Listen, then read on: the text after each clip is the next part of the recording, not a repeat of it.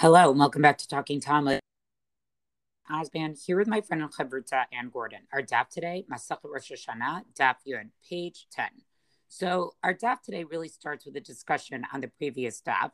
Right at the bottom of Amud Tet, on Tet Amud Bet, 9b, there's a Tosefta quoted there. Tanu Rabbanan, Echad Notea, Echad Mevarich, Ve'echad Markiv, Erev Shvi'it, Shloshim Yom Lifnei Rosh Hashanah, Ata Lo Shana.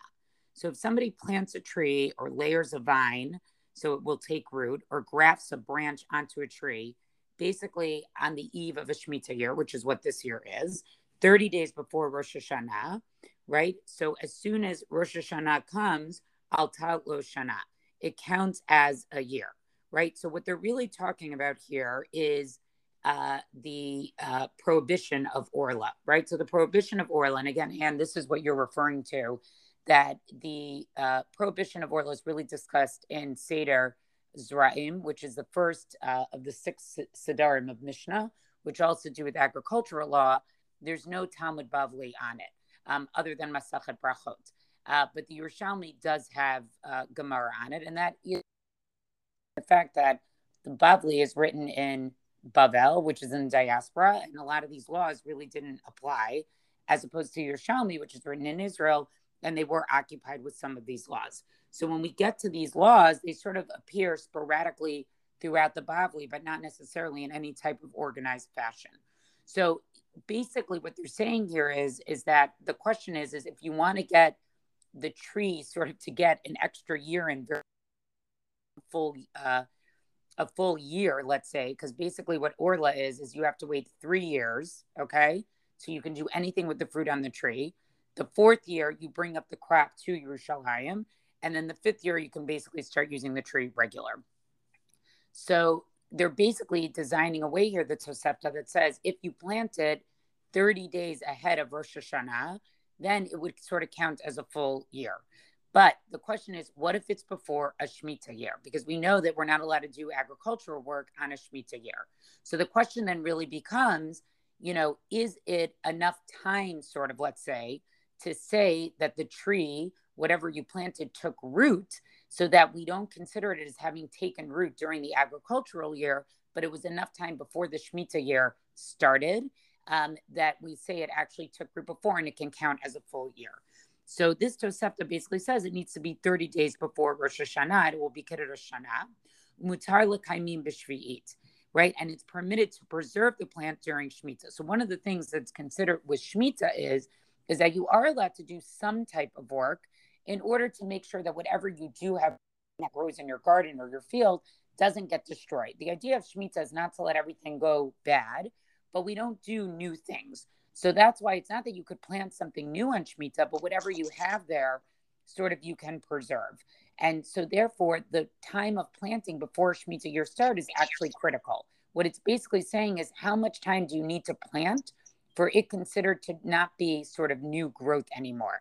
And so this Tosefta is saying you need at least 30 days before the Shemitah year starts. Right? And if it's less than 30 days, it can't be considered a year. And you wouldn't be allowed to do anything to preserve the growth on the Shemitah year.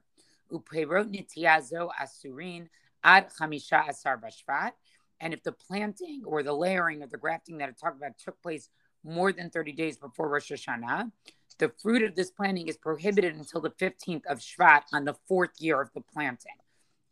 So that's the other thing that's interesting here. Even though it's 3 years, it's not 3 years from the planting. We actually go through to the Tu B'Shvat, and that's sort of when the 4th year begins. Imla or la v'imla revi'i. And this accounts just for Orla, which is when you're prohibited to eat the fruit itself, and also for the 4th year of the 4th year produce, which needs to be eaten in Yerushalayim or redeemed. You would basically, because sometimes your fruit wouldn't last long enough till you got up to Yerushalayim, so you would redeem it for money and then take that money and eat it up in Yerushalayim. So that's how we sort of count the years. So it's interesting to see sort of like, we can shorten a year on the front end, and we sort of lengthen a year on the back end. I'm not going to get too much into the Gemara here, because basically what the Gemara does is is then sort of go through, who does the Tosefta actually follow? Is it the opinion of Rabbi Meir, or is it an opinion of Rabbi Elazar? And what that has to do with is basically looking at, do they have other examples where they count a short period of time as sort of a full time? So in other words, does Rabbi Meir say that you can count one day of a year to count as a full year? And the example they use of that is his understanding of the word par in the Torah. That's sort of what they're, but maybe you could also hold it according to Rabbi Elazar, and they quote another Mishnah sort of in order to prove that. But I think this Tosefta, so I guess maybe I'm really doing a podcast on the previous stuff. Well, it's also all repeated on this stuff. So right. I find it helpful because it leads into what I'm talking about. But I think that the major issues that are being brought up here, just to give some structural, is, it's quoting a Tosefta. I think it gives us some good information about Orla, about Shemitah, about Revi, all three of those halachot. So, I would ask everybody to spend a little time, just look on encyclopedia just to learn a little bit more about it. And then the essential discussion basically is taking two Tanaim, Rabbi Meir and Rabbi Elazar, and basically saying whose opinion does this line up with? And the way they prove that is by trying to find other Tanaitic writings of theirs or statements of theirs. When do they count, a small portion of time as being the larger portion of time of a year? Okay, so I'm gonna jump to the end of them a bit. So we were kind of like getting both edges of the daf today, but they kind of flow together because the discussion at the end of the daf is Rabbi Yochanan talking about the opinions of Rabbi Meir and Rabbi Elazar on exactly this business that you've just described, Yardena, and it's going to lead into something that is actually going to lead into tomorrow's daf, but in a rather beautiful way, and then we'll leave you all hanging for the beauty of tomorrow. Rabbi Yochanan, Ushnehen Mikra Echad Dershu. Both Rabbi Meir and Rabbi Elazar, who are right, they have this disagreement over how much time is going to count as a year, how many have to count it as a year. They're both interpreting the same verse. The verse says, "It came to pass, right, in the 1 600th year, in the first month of the first day of the month." And this is really talking about, it's Parshat Noach, right? Just think back to the Parsha a couple of weeks ago, when the waters dried up from the earth, right? So that's what they're talking about. Rabbi Meir Savar, mid'akati yom echad, hu da'ayil b'shana, v'kakari le'shana. There's only one day into the year, meaning 600th and one day, and then it counts as if it's a month, it counts as if it's a year. So he's going to say, Shema mina yom echad b'shana. 1 year into the 1 day, rather, into the year is going to give you the whole count of a year, even though only 1 day has passed. Ve'idach, meaning Rabbi Elazar, the other guy, the other one, iktiv b'sheish me'ot ve'achat shana k'dekamart. He says, if it had said sheish me'ot ve'achat shana, if it had said it like that, 601 years, then he would accept Rabbi Meir's position. But what does it really say? B'achat v'sheish me'ot shana. On the 1 600 years. Shana asheish me'ot kai, meaning the year, the word year applies only to the 600, not to the word one. So then that one, according to Rabbi Elazar, cannot be counted as a full year because it's separated too far away from the noun, I guess, of year. Umayachat, what does it mean, the one? Etchalta da'achat ka'amar. It just means the beginning of 1 year, not that the first day counts as a whole year. And for as much as we generally do like Rabbi Meir, and a lot of the Mishnah is built on his shitot, there's something kind of practical about the way Rabbi Elazar kind of rejects his rationale that 1 day counts as a year, as opposed to simply saying we're already beginning the new year. So then the Gemara wants to know, Rabbi Elazar Maitama, what is Rabbi Elazar going to say? What's the rationale for his opinion? Because we understand where Rabbi Meir comes from. We might not like it, but all we have from Rabbi Elazar on these same words is simply the rejection of Rabbi Meir's opinion. What does he really think? Dichtiv barishon b'achad lachodesh. He says, well, we've got this verse, right? That says in the first month, on the first day of the month. Mid'akata yom achad hu da'ayil b'chodesh, v'kakari lechodesh. So he says, since you only have 1 day into the month, but it's already called a month, then you can understand that one day of a month is considered a month. Meaning, don't think that one day of a year counts as a year. That's too big. But one day of a month counts as a month.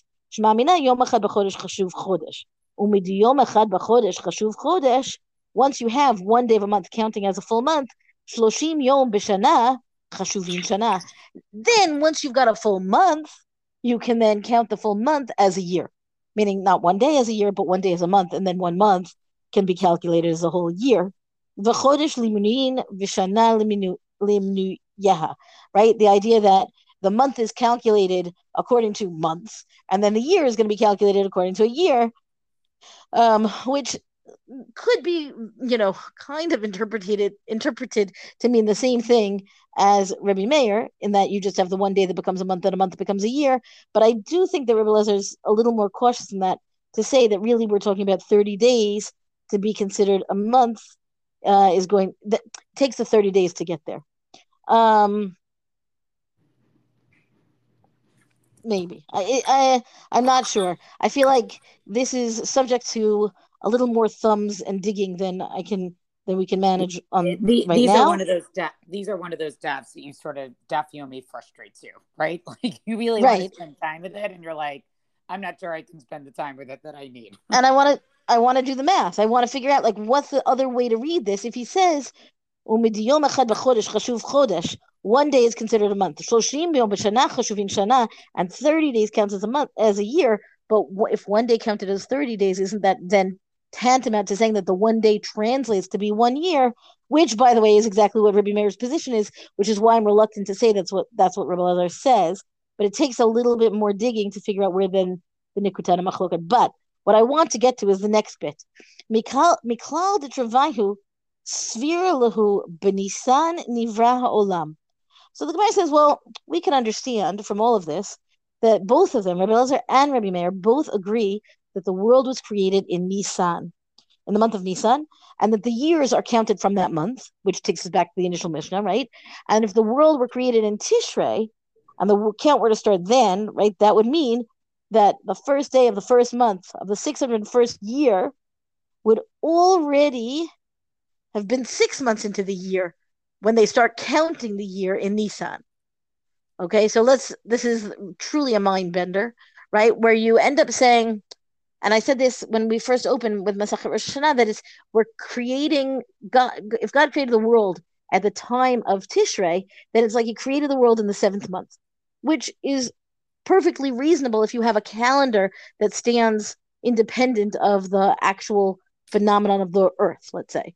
But according to this rationale, if they're going to say that the whole business with the 600 years and 1 day, right, that has to take place because the end of the 600th year, right, is going to be at the very end of Adar, leading into Nisan, so that you have 1 day of Nisan.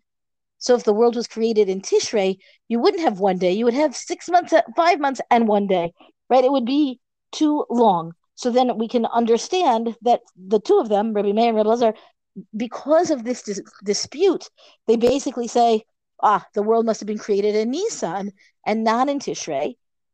And then the count this is where it gets a little complicated. What do we do with Tishrei? Never mind the fact that we've got liturgy that says on this day the world was created and everything like that. So this is where it gets even more complicated. And as I said, we're going to leave you hanging till tomorrow. Tanya Rabbi Elazar Omer, Rabbi Elazar says in the Breita, right, that the Tanaim actually disagreed about this. But Tishrei nivra holam, this is Rabbi Elazar's point.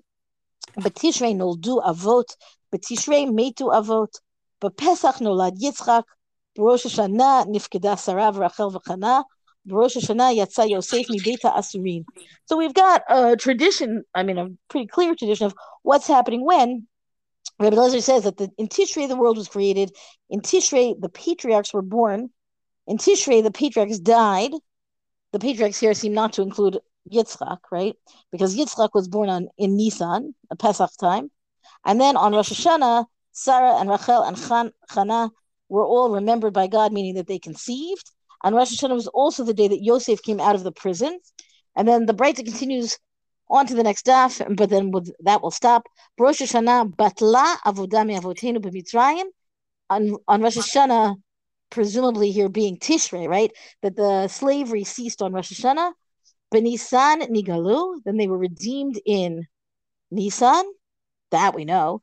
But Tishrei Atidin Ligael, and then in Tishrei we'll get the future redemption. Now, this math is tricky, meaning even just to say that they stopped being oppressed in Egypt in Tishrei, and then they were redeemed in Nisan. Like, what happened in all those months? Is this where they've already left Egypt? But the lineup of how this is going to match with the narrative as we know it is a little bit tricky, and I think that we're going to continue with it when we talk about more aspects of redemption tomorrow. Well, I'm just going to end with this. Tamar has one of my favorite braces ever. So I'm excited. Stay tuned. Waiting for this. I've been waiting for this time. It's there's a beautiful machlokas, and we'll see. It's all good fun. Well, that's our DAF discussion for the day. Rank us, review us on all major podcasts. Thank you to Rabbanit Michelle Farber for hosting us on the Hadran website. Let us know what you thought about this DAF on our Talking Talmud Facebook page. And until tomorrow, go and learn.